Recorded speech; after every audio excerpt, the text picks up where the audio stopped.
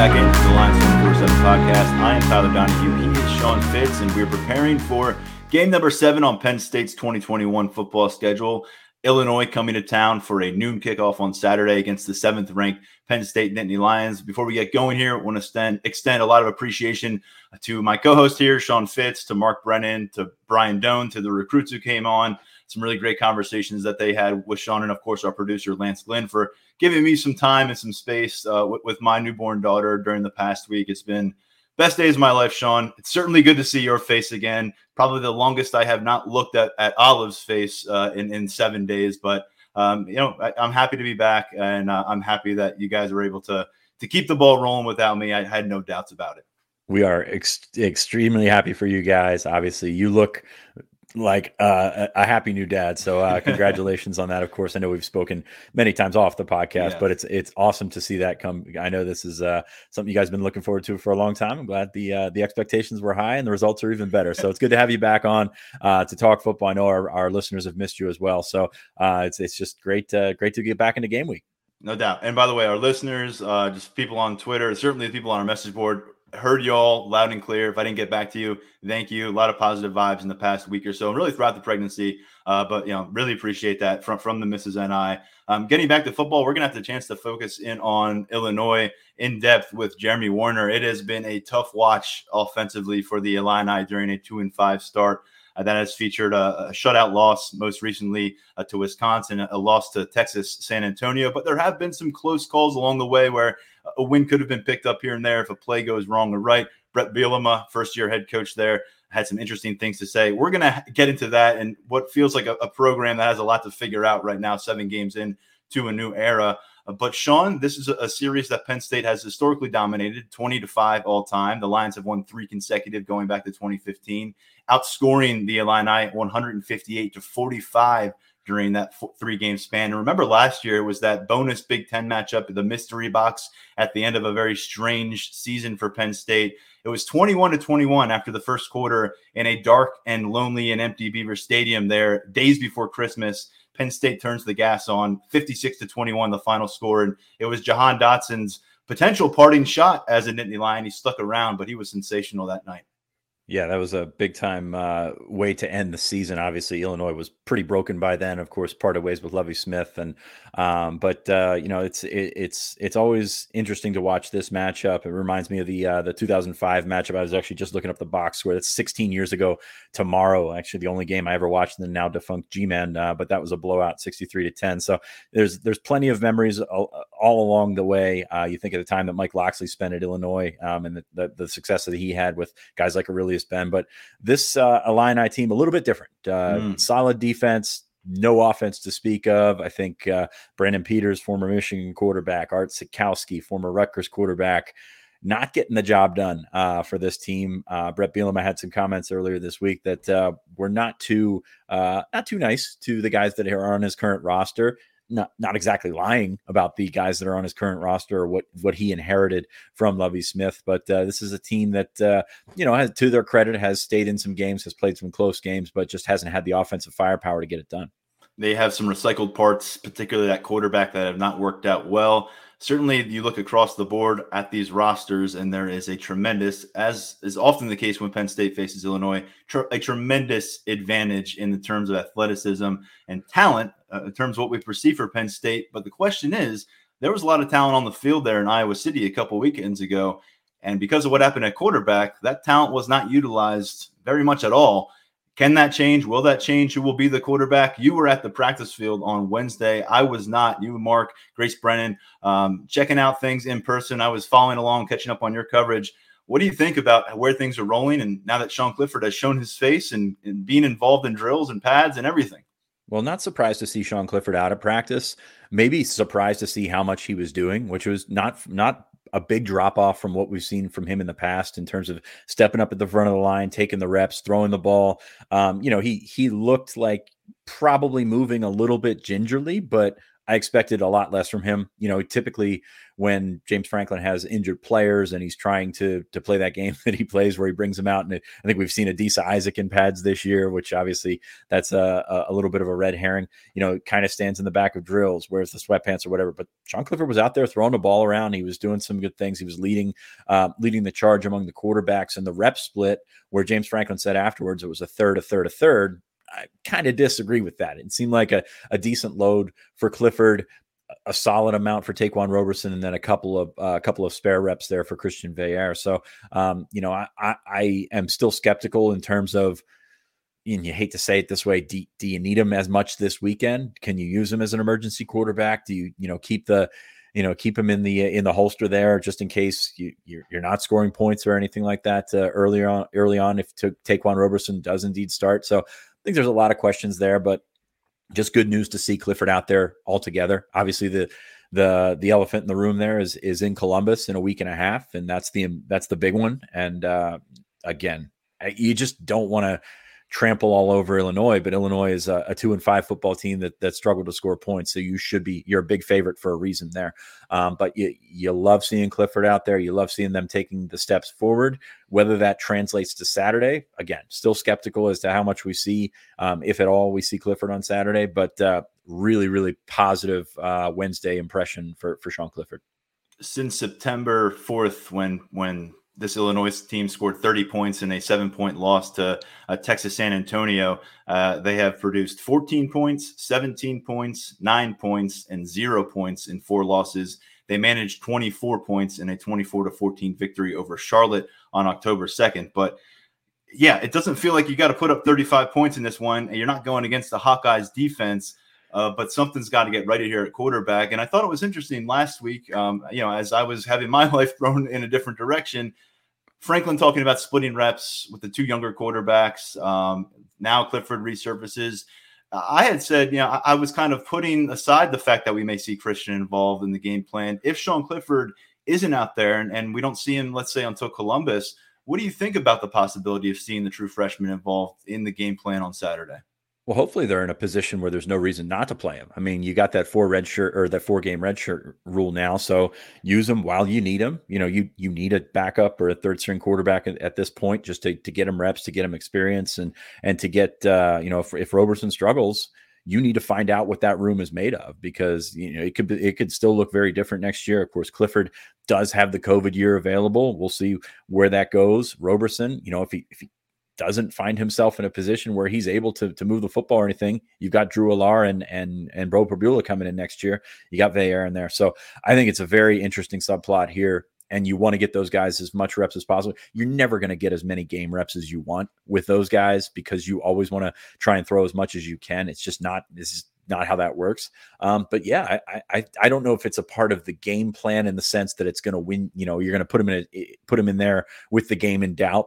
Say, go win this game for us. But I think there's a reasonable argument to get him in there 3-1, 4-1 in terms of series, because what you've seen from Roberson doesn't give you the confidence that he's really going to be the out and out guy. So you might as well see what you've got in the true freshman. We watched them throw side by side last week. Wasn't a ton of difference there. I think last night there was probably a little bit of separation. I thought Roberson threw the ball better than Veillere, but to be honest with you, I mean, you've got to figure out what you've got with Roberson, because you're at a pivotal point after this season. If Sean Clifford doesn't come back, and I know you're a little bit more appealing without a returning starter in the transfer market, but you've got those freshmen coming in. It just seems like you're turning a corner in that room. And is Roberson going to be there along for the ride after you turn that corner? Yeah, they have 6 games here in the regular season moving ahead, at least one postseason matchup down the road. You can use Veillere 4 times along the way, and he's still a freshman for you next season. So that's part of the strategy here as well. And Roberson's going to have to carve out some kind of definitive role for himself on this roster here in the next 6 weeks, what he is for the team, what his value is right now, what his value could be next year, because we'll talk about those quarterbacks because both of them surfaced on the front page of Lions 24/7 yesterday, Drew Allar and Beau Pribula. We'll save that for a little bit later because we're going to talk about the updated rankings that came out 24/7. But it's an influx, man, and it is undeniable. And whatever Sean Clifford is doing, that room's going to change in a major way. But first things first, someone's got to step up and play, legitimate quarterback. They don't have to go throw for 250 yards even. But that's where I get to the running back room. This feels like the game that is tailor-made if you're without your starting quarterback, where you can say, turn around, hand it off to this outstanding stable of running backs. Well, record scratch, 6 games in, that's not the reality right now. They're down a few running backs, it looks like right now, coming out of the Iowa matchup. Not sure who's going to be available on Saturday. And the guys who are available have a lot to prove.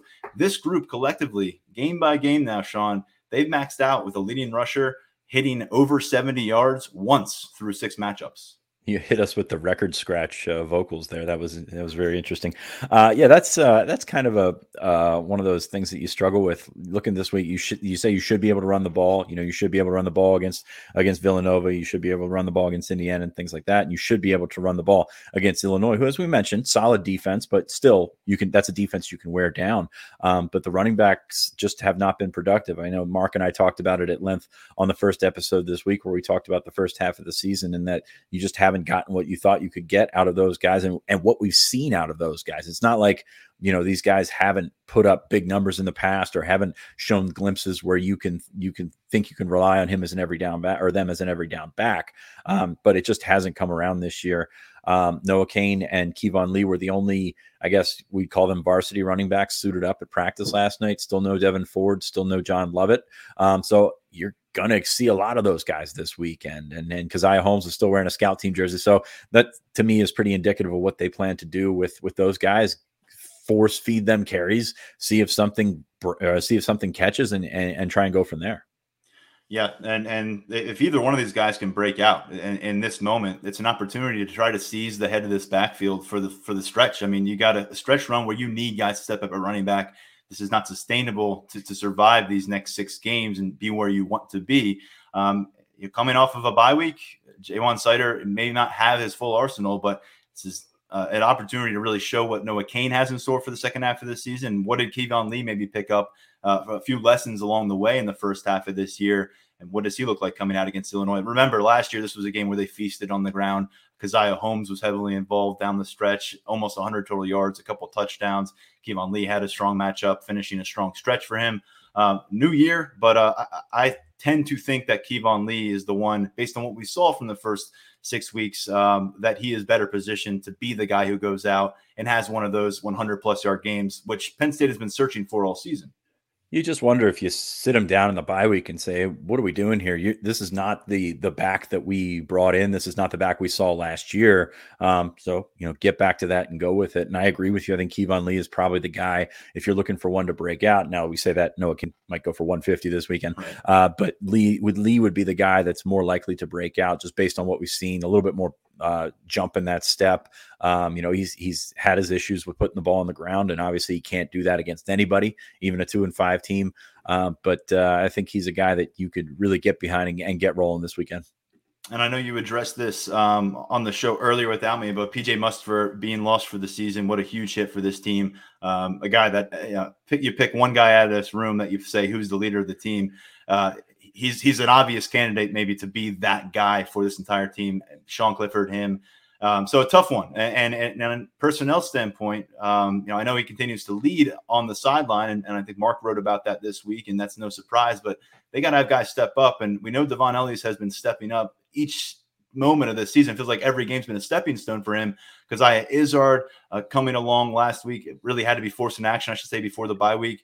So we're expecting to see more of him. Anyone else in terms of a young rising talent that you feel might be ready to break through? Well, you think about that 4-game rule, and Jordan Vanderberg is a guy that James Franklin mentioned on Tuesday. They've been able to get some reps in there with, so he's only played, I think, in 1 game so far. Amin Vanover is the interesting one because we talk about Devon Ellies, we talk about Keziah Izzard, but Amin Vanover, an athletic guy.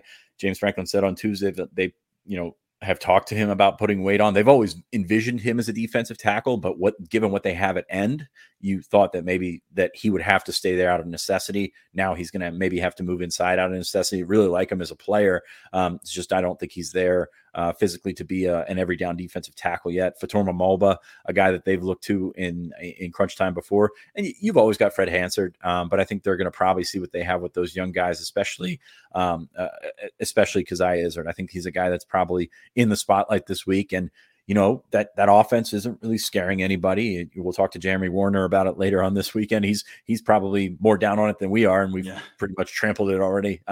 But it gives you a chance to get those guys in the game, gives you a chance to maybe give Tangelo, get him on the sideline and put those young guys beside each other and see what you can get out of that group.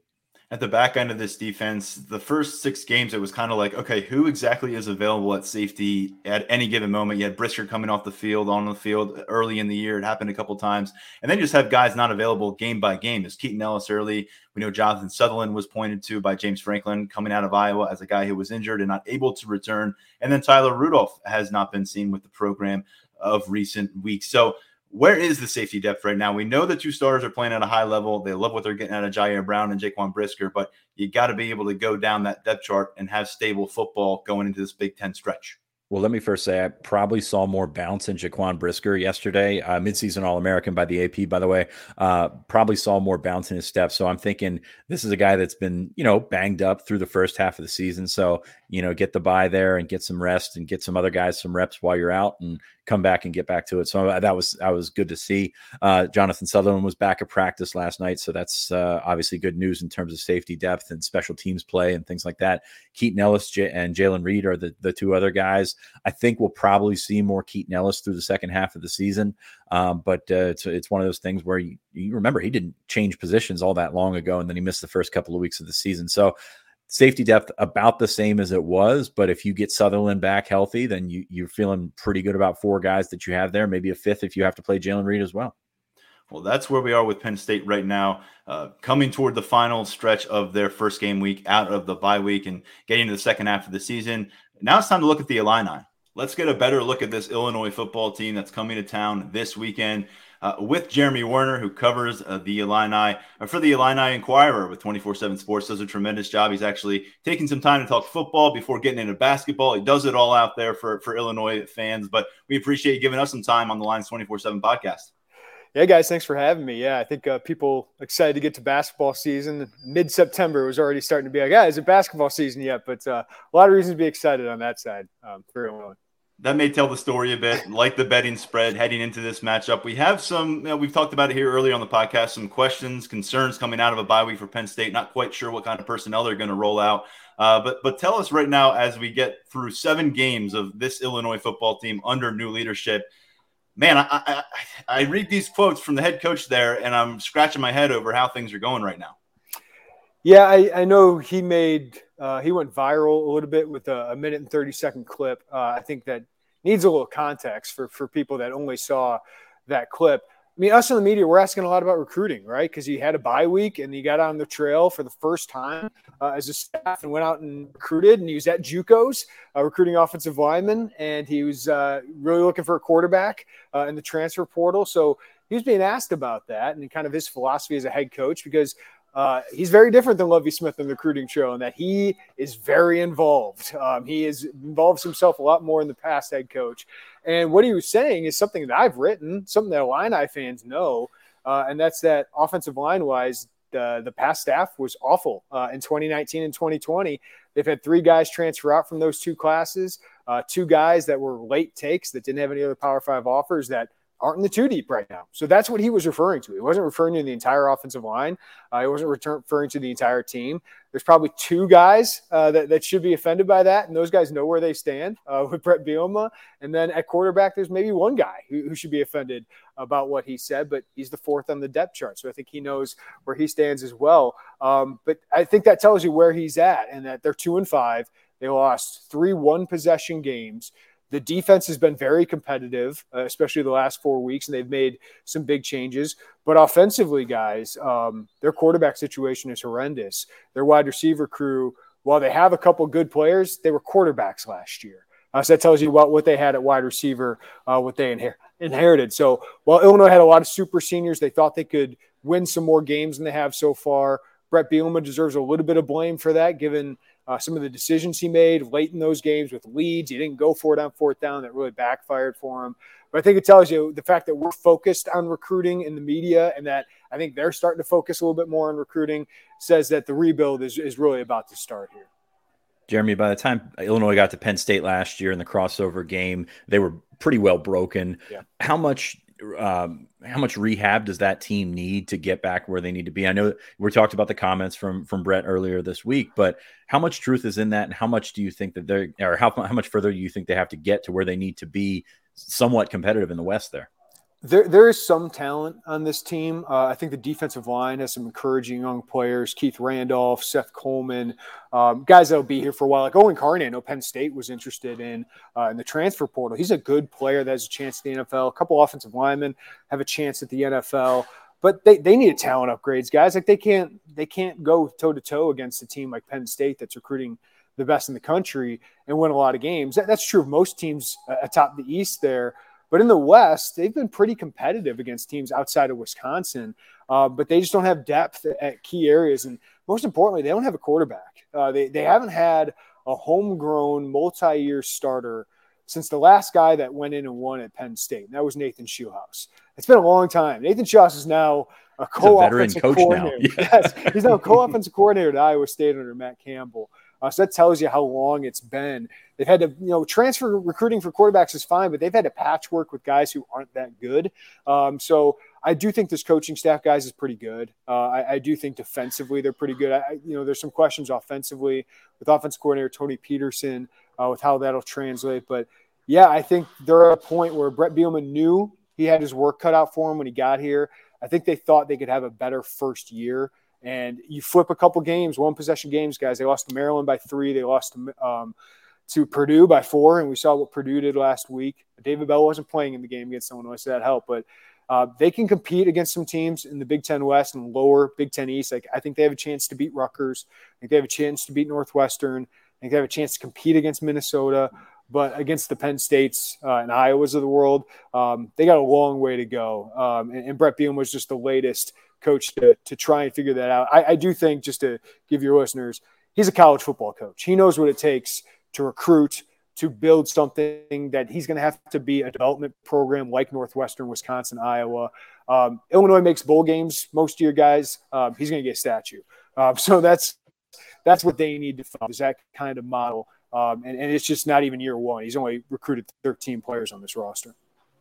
Penn State has not exactly faced a buzzsaw of opposing quarterbacks to this point in the season. And to your point, that will be the case once again. That they're facing a team that I look at game by game here who their leading passer was. And these are familiar names for Penn State fans. Brandon Peters, Art Sitkowski, from Big Ten campuses past. They're now both in Illinois. And, the last 2 games, Brandon Peters, the leading passer at Charlotte, which was a win, 78 yards.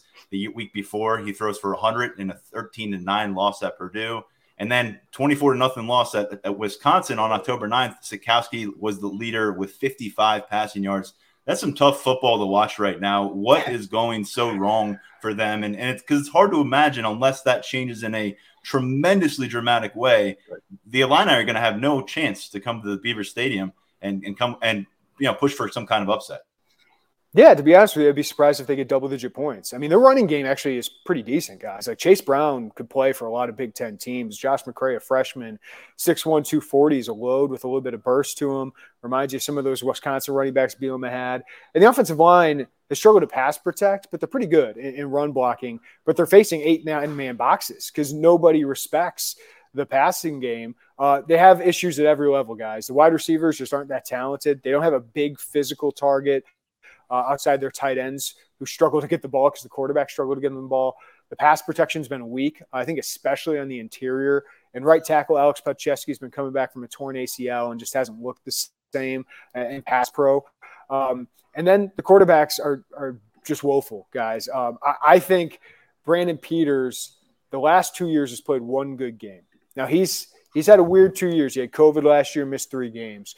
This year, he's missed several games due to injury and got injured again against Wisconsin.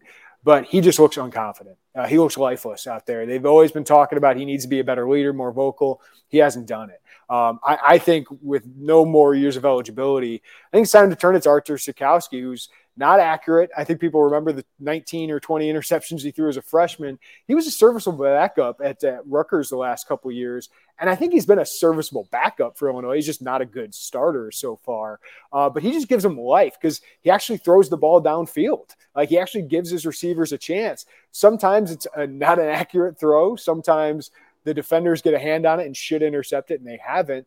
But he just at least gives them a chance. But he threw 12 straight incompletions when he came in against Wisconsin. So I think that tells you where they're at. But I think at least Art comes in and gives you a little energy. And I think that's what they need more than anything is you got to be able to throw the ball downfield. And against Wisconsin, he was at least able to draw some defensive pass interferences. They do have a couple interesting targets, guys. Isaiah Williams, I knew, actually had a great first quarter, great first half against Penn State last year as a quarterback. He can run. When he gets to the open field, he's dangerous. It's just defenses can contain him because they don't have to really worry about everyone else. Deuce Spann is a former quarterback as well. That's kind of a deep threat. He's coming off a hamstring injury. But outside of that, there's just not enough weapons out there. And actually, two of the most talented guys, Jafar Armstrong, who's a Notre Dame transfer, and Brian Hightower had 3 touchdowns last year. And I think he had a good game against Penn State as well. He's barely played. So it's been really weird to watch. But the passing attack, if they throw over 150 yards, guys, it'd be a huge story here because they haven't done that in 3 games. Just to remind our listeners, Josh Imatorbhebhe, former Southern Cal standout, who you and I talked about this summer, had a really nice career for himself at Illinois at wide receiver. He's off. He's off trying to chase his professional dream. So he had been a big weapon. He actually did not play last year for Penn State, but I know maybe some fans don't follow Illinois closely. He's not a factor anymore either. So they miss him. I mean, Brandon Peters has not been the same quarterback without him. Brandon was really inconsistent in 2019 when they made a bowl, but he had some big performances. A lot of times he just threw the ball up for Josh Imatorbhebhe, and he was good enough to go get it. And as you said, he's not on the Jaguars practice squad, so he obviously has some talent. I get it, guys. You both can say his name, and I can't. No need to rub it in my face. So, what do we think? What do we think about this identity of this the future for Bret Bielema here? Because James Franklin had some interesting comments last night. He talked about Bielema's new staff hires maybe don't go along with what he's done in the past, and obviously at Wisconsin power running. Obviously at Arkansas, wanted to identify himself as power running. Can't do that right now with that offensive line at Illinois. But what do you think that 2 years from now they're trying to look like? Are they trying to replicate what he did at Wisconsin? I think it'll look something similar like that because, guys, I think it worked in the West, right? Like you look at the teams that win, Wisconsin, Iowa, Northwestern, they'll do a little bit different, something different, but they're physical, sound football teams, right? They get kind of these underranked recruits for the most part. Like Iowa recruits pretty well. They recruit pretty well, but not compared to like what these power teams do in the East. But they play physical football. They play ball control. They limit mistakes, limit turnovers, but they're not throwing it around like Purdue tries to, and has struggled to for the most part. They don't throw it around like Ohio State, like Penn State. I think that is a right way to build. I do think I question, will they get the quarterback that can run a little bit? Brandon Peters and Artur Sikowski actually are decent athletes, but I still think you got to have that threat. When you go 10 against 11, when you don't have a guy who can make plays with his legs as much, I just think that's a disadvantage. I do like where they're going defensively. They're going to be very multiple. Like Lovie Smith was very bland. You knew what he was running. Every coordinator, every head coach said they run what they run and they don't disguise it. Ryan Walters disguises more. They run multiple fronts. They're more aggressive. They've been more zone coverage this year just because of personnel, but I think they're going to get more aggressive, kind of like Wisconsin and Iowa do, running man coverage when they get the personnel they want. But I do think they're going to run the football. I think that's what they want to do. They want to get big physical offensive linemen in the future. The question is, can they make enough playmakers can they do that better in Iowa? Can they do that better in Wisconsin? Or do they need to find more playmakers? So my questions are more on the offensive side of the ball. I do think they'll get good offensive linemen, running backs, and defensive players. It's just, will they have the skill to compete with the better teams in the Big Ten? Illinois with the number 46 class nationally by 24/7 Sports in 22. Coming along, 15 commits. And I mean, number one, how much work do they have to do to sort of right the wrongs of the Smith area? I know they've always been big in spots, East St. Louis and those areas around there. Obviously, Chicago, very important. And interesting here, a couple of guys from Jersey, they're familiar names for us. Donovan Leary from Timber Creek. I think he's a really good quarterback. I saw him at the Elite 11 this spring. I thought he was very good. And Matt Fries, the younger brother of Will Fries, who started at Penn State. How much work recruiting-wise, I know you got to get out of here, but how much work do they have to do, and where does that footprint going to come from? I think this class has been really solid, guys. Kind of reminds me of Lovie Smith's first class where he kind of bought in-state, and he was able to get some really good in-state players, including Kendrick Green, who plays for the Pittsburgh Steelers, starting center there.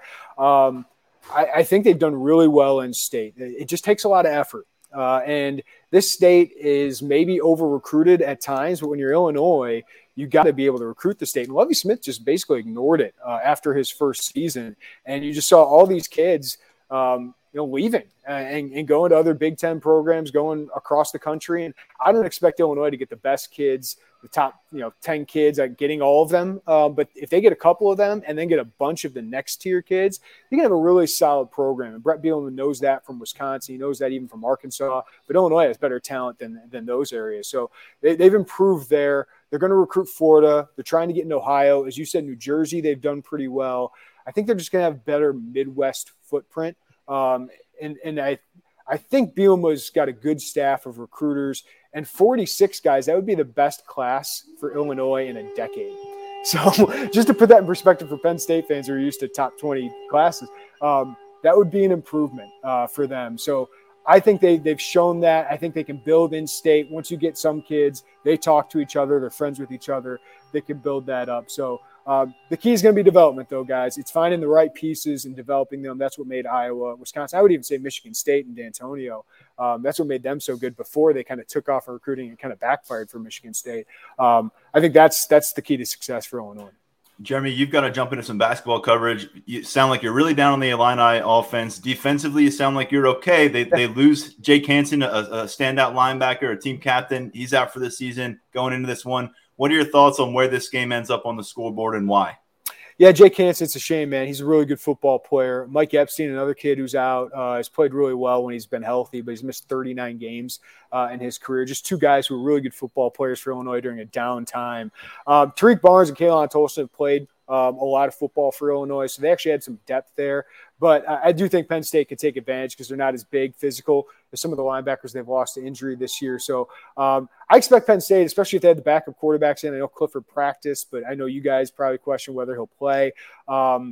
If Clifford doesn't play, I would expect him to run the ball. And I know that's been a struggle for Penn State, but I think they can do it against Illinois' interior at times. And for me, it's for Illinois, just got to keep things in front of them. They got to try and force turnovers.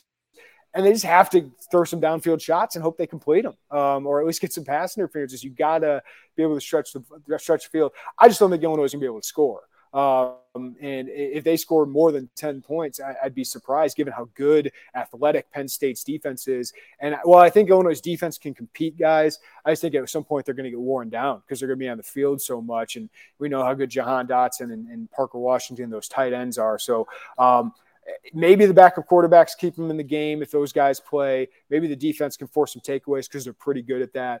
I just don't think Illinois can score enough points to beat a team like Penn State. Jeremy Werner does a fantastic job covering the Illini for the Illini Inquirer with us at 24/7 Sports. Happy to have him on for this one. Go enjoy that hoops coverage. Thanks, guys. Appreciate it. Thanks again to Jeremy. Great stuff from him on this team. I've learned some more, and it's reaffirmed everything I thought about this offense, Sean. Yeah, he was none too complimentary of that group, and of course it's going to start with the quarterback. And we mentioned and we saw against Iowa for Penn State how important quarterback play is, and a lot of times in the past you could get away with hiding a guy there. Not so much anymore. So we'll see on Saturday how the Fighting Illini elect to do that. It's going to be tough. I think with this defense, it's going to be tough. And we've seen both of those guys have not exactly been the standard for quarterback play in the Big Ten West. It just seems like so long ago. I remember watching that Nebraska-Illinois game, and I know last week to you seems like so long ago, but it seems like so long ago from a football standpoint that you thought, oh, maybe Illinois has something here, or maybe Nebraska is just that bad. Nebraska obviously has somewhat righted the ship there, but Illinois, you just haven't seen the pop in that offensive game for a long time.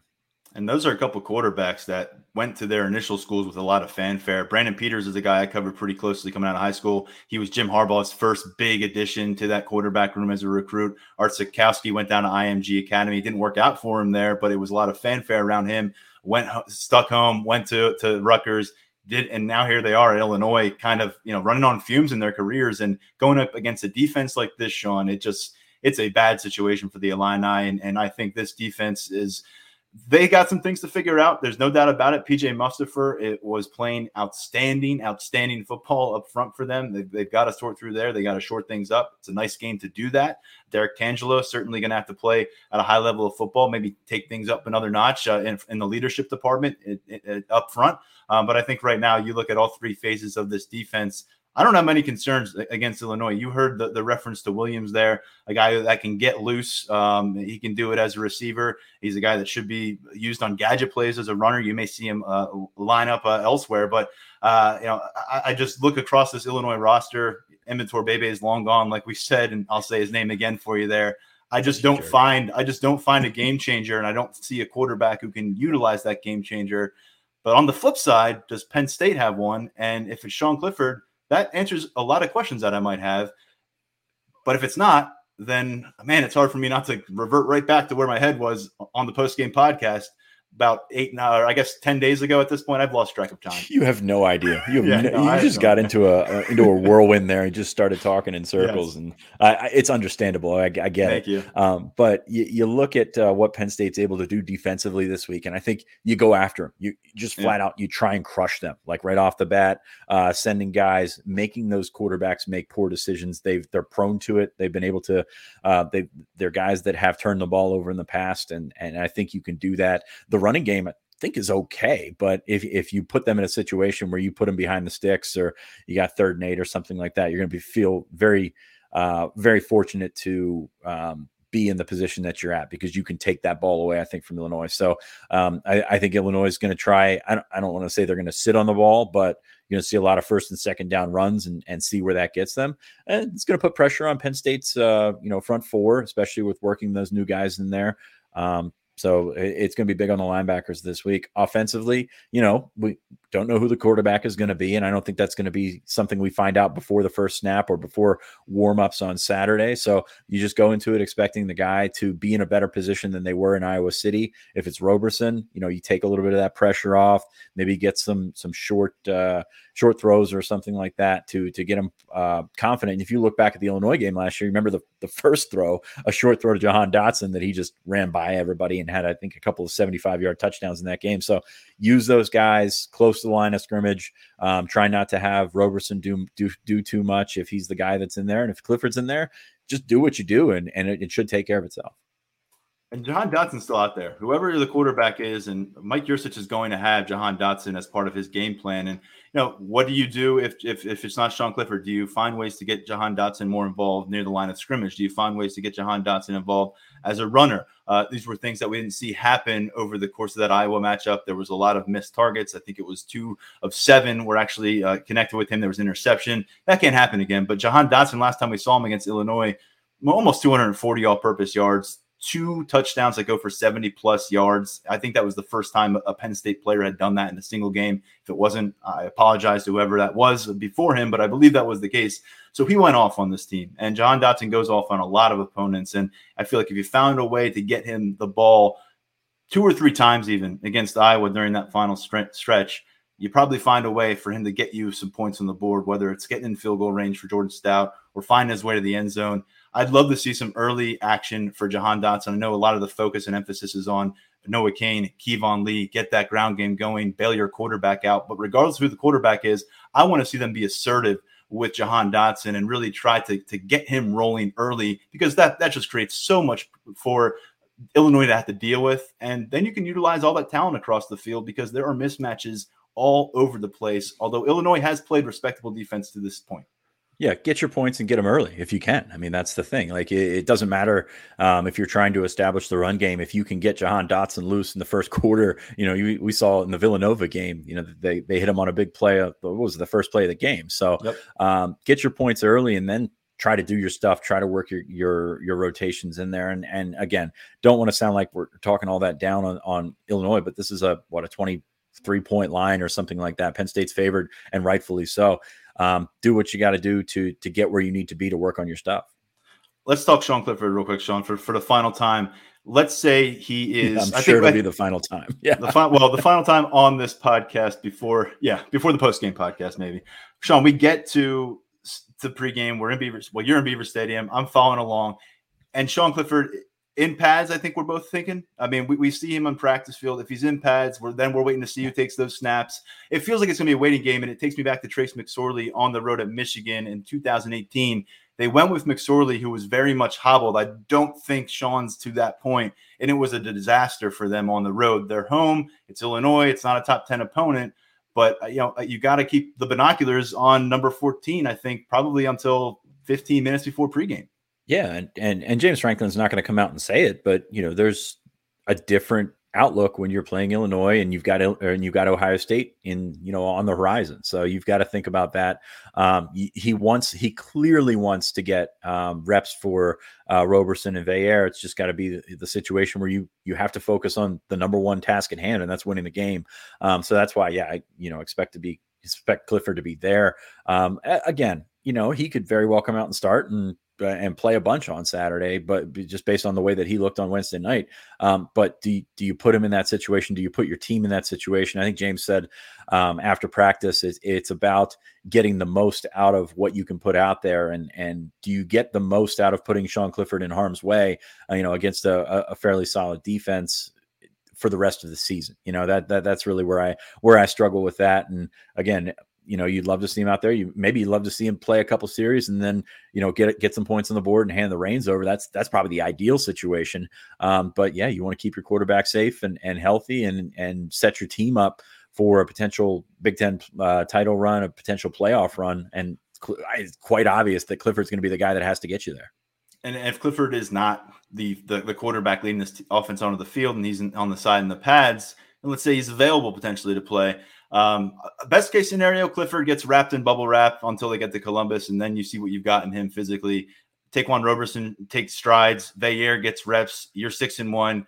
You see what happens the rest of the way with Clifford back at quarterback. Worst case scenario, the offense sputters. Illinois is hanging around. We're getting into the second quarter.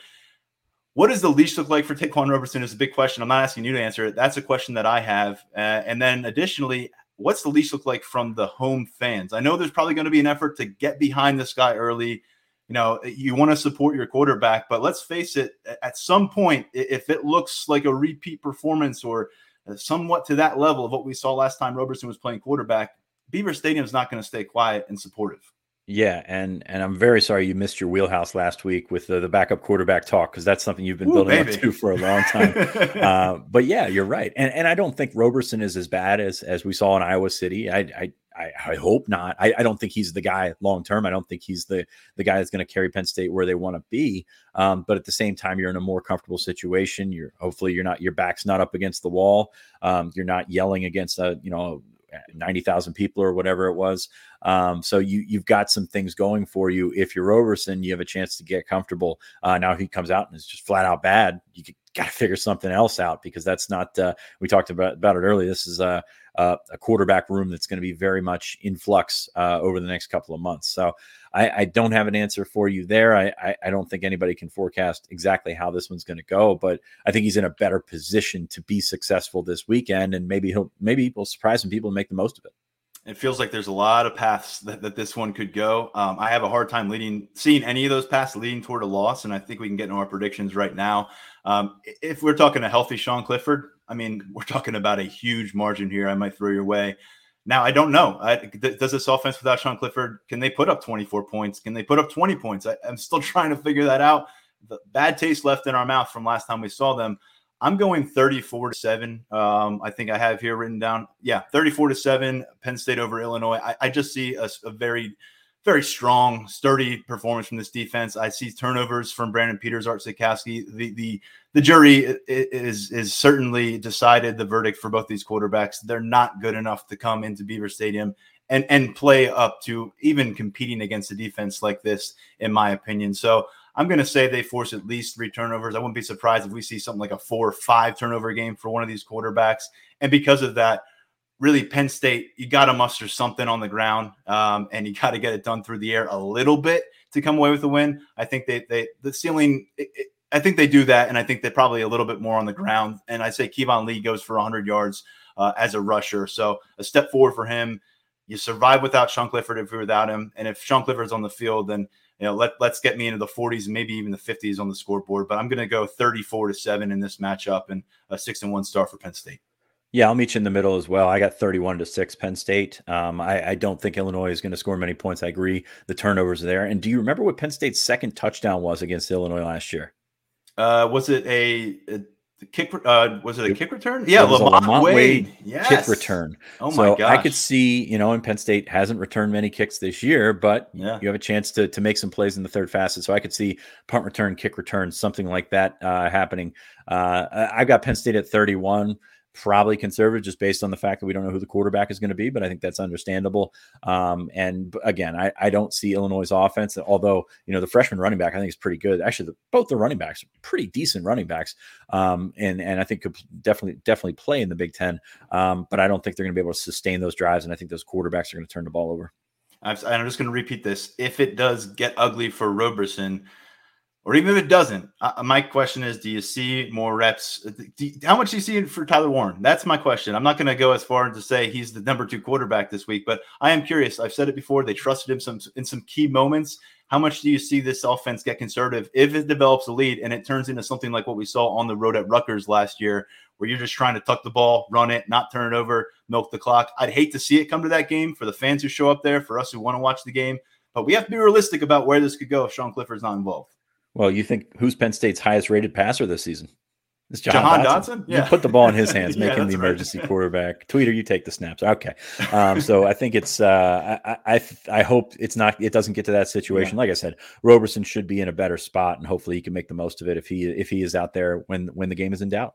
All right, if just in case Taekwon needed any more pressure, there was another Top 24/7 update from 24/7 Sports Recruiting Squad this week, and we want to just get through that a little bit because there's a new number 1 quarterback in those rankings. His name is Drew Aller. You've heard him on this podcast a few times, and Sean, what a leap. I mean, this is a guy when Penn State offered, I think he was still in 3-star territory. Now the number 12 overall prospect and the number 1 quarterback in 24/7 Sports 2022 recruit rankings. He's been nothing short of incredible as a senior. Just has the questions that we had about whether it be accuracy or completion percentage and whether those two runs hand in hand. He's been absolutely incredible this year. And he's done it on big stage, playing against big competition. Just everything you look at, he's done the right way, and he's been really good at playing within himself and then taking it upon himself to make some of these throws that are just he should not be making in high school. Just absolutely nobody that's 17, 18 years old should be able to make some of the throws that he has. So number 12 overall, new 5-star prospect, and we'll end up with 32 5-stars by the end of the cycle, but not quite there yet. He snuck into 5-star status. He'll be a guy that we watch closely. The bullseye's on his back now. There'll be a guy that we at 24/7 Sports watch closely at the All-American game, but just the kid is so very talented. Penn State's got 2 really good quarterbacks in this class. Of course, Bo Prabula with a big week once again this week. And I feel bad for Bo because we kind of give all this attention to Drew. And you wrote a story on Bo. You wrote a story on Bo. Bo deserves the recognition. I know, it wasn't the biggest competition that he's played, but 9 of 9 for 326 yards and 6 touchdowns is a pretty decent week. So, couple of really good quarterbacks, and that's why when we talk about Roberson and Veillere and potentially Clifford next year, this quarterback room is going to be something different. So I'm excited to see the progress there. You look at what has happened with Drew, and Ohio State came through with an offer. Penn State was still the school that he wants to go to. Mike Yurcich still the offensive coordinator that he wants to play with. You got something special there, and I think it's one that you can actually get to the finish line. I know everybody's going to make the Justin Fields comparisons now that he's a 5-star quarterback, but this is a guy that you can get to the finish line and get him in January and give him a start on what could be a really special college career. And what's really cool about this is he's not a robo QB kid. Like, those are the guys that we talk about when like the rankings come out when they're freshmen or sophomores. It's the kids who dad's taking them to every quarterback camp. He's filming every rep in the backyard at 8, 9 years old. And that's okay.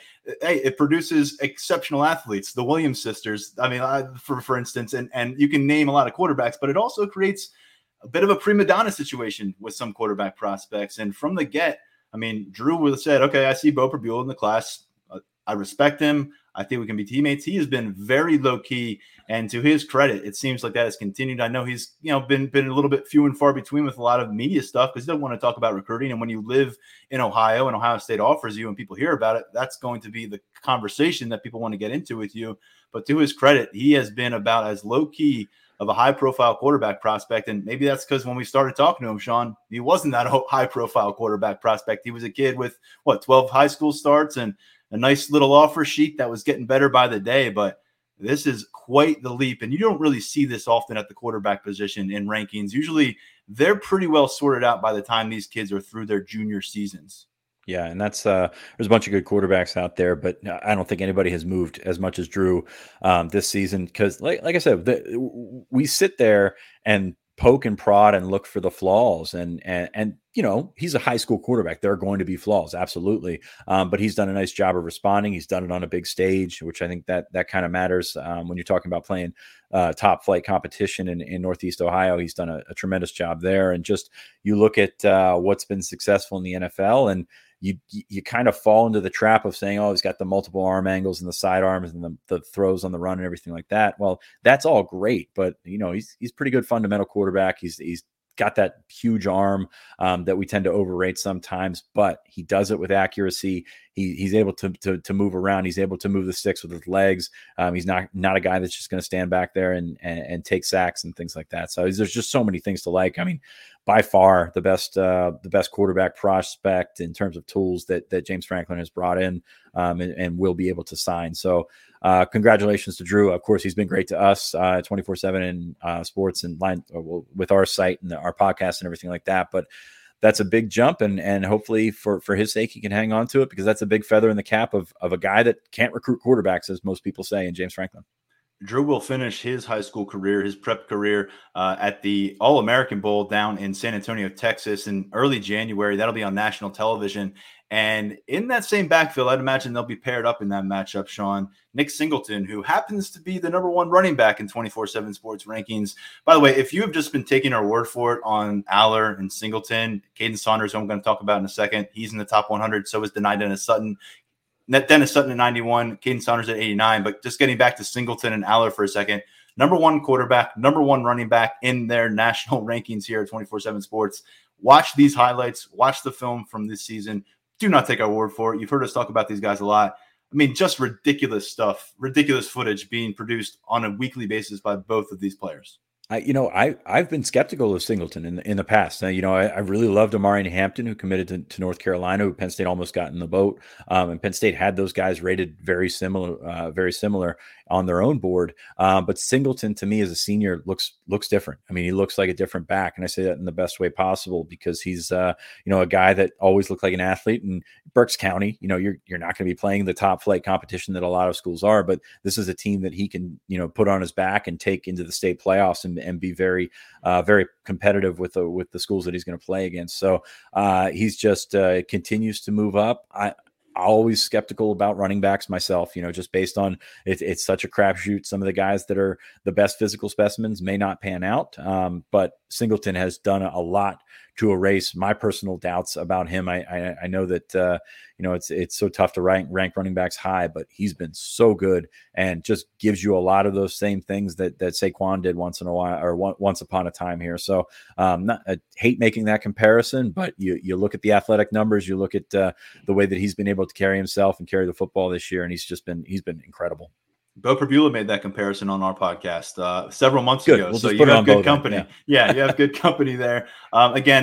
These guys were not alone in the top 24/7. As I mentioned, Caden Saunders, number 89 overall. Dennis Sutton, who suffered an injury earlier this season. He's at number 91 overall. Drew Shelton, the offensive tackle back home in Pennsylvania. Number 141, Cam Miller, the cornerback out of Jacksonville, Florida. Number 143. This is a long list. Katron Allen, the running back at IMG Academy, 151. Anthony Ivy, another in-state prospect at wide receiver, number 157. Mekhi Flowers, another in-state prospect, receiver, safety, tremendous athlete. He's at 219. I mean, that is an impressive group. And this is a class that's no longer number one. We knew that it was only a matter of time because of the quantity of this class. They're going to be near that top of that board, though, come National Signing Day, unless things unravel for some unforeseen reason. And there you see it, just a lot of star power gathered. And the impressive thing here is we got to acknowledge it. This was all put together essentially well before Penn State rated the ship on the field, leaped back into the top 10. And that has just gone a long way towards solidifying the plans that are upcoming here in December. Yeah, once again, just it doesn't make a ton of sense in terms of how Penn State was able to turn this around. I'm looking at the 2021 class right now just to get a feel for how many guys were, would you say seven or eight guys in the top 247 for the 24/7 sports rankings in the 22 class. I think there's like 3 or 4 in the 21 class, and all those guys were near the tail end of that group. So it's been a remarkable turnaround for Penn State. Harrison Wallace was number 247 there. So 4 guys in there. So just a remarkable turnaround. The number. 9? Yeah. See, I'm gonna count it up again, but I got 9 here. When you're losing track of how many guys are in the top 247, and I know this is a problem, I'm sure Alabama folks have, Georgia folks have. Georgia's, by the way, flipped a guy from USC. Now he was a Georgia kid, so that was probably going to happen eventually. Yeah, it's when you're losing track, especially after that 2021 cycle, this is a pretty good spot to be in. It's a real good spot. We'll see if Penn State can get it done on the field. They'll be back in Beaver Stadium for an afternoon kickoff on Saturday. Sean and I, of course, back with you for a post-game podcast. Thanks for giving me a little time to step aside here, Sean. Really do appreciate that. And second half of the season starts on Saturday. Yeah, family first. So we're happy to have you back. I know you're not going to be in the stadium on Saturday, but we will be back at you with the post-game show on Saturday, early evening. Hopefully we're in a spot where we know what we're talking about. We feel pretty good about where things sit. So there will be plenty to discuss, I'm sure, plenty for you to listen to. Thank you for joining us on the Lions 24/7 podcast. And Tyler, being a dad looks great on you. It's great to have you back. Thank you. And if you want to see what it looks like, go to our YouTube channel at Lions 24/7. Appreciate it, Sean. Thanks to our producer, Lance Glynn. We'll come at you on Saturday. Post game, Illinois, Penn State. Talk to you real soon.